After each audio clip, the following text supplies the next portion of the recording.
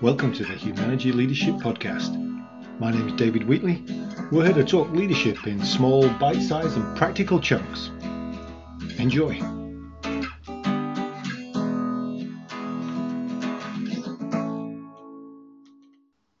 Well, hi. This week's episode is looking at how we can view things very differently.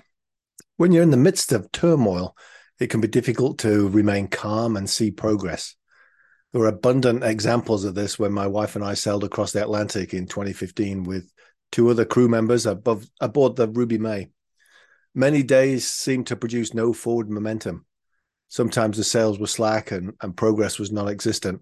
And other days, storms battered us, and it was all we could do to move with the tremendous swells.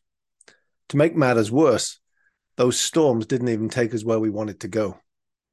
So how do you keep perspective when your present circumstances seem grim and hope is in short supply, or just simply you're challenged?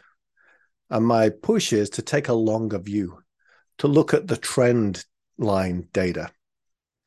So the good ship Ruby May actually was making headway.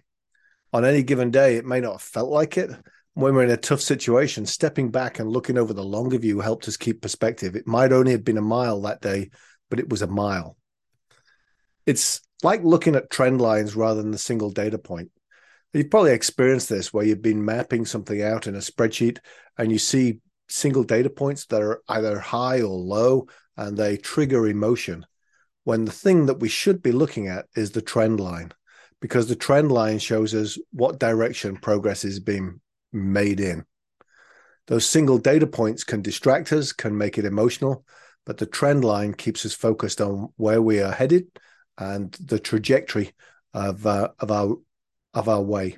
That was the Humanity Leadership Podcast. My name's David Wheatley. For further information about Humanity, go to humanity.com or check out our latest book, What Great Teams Do Great, from all good bookstores.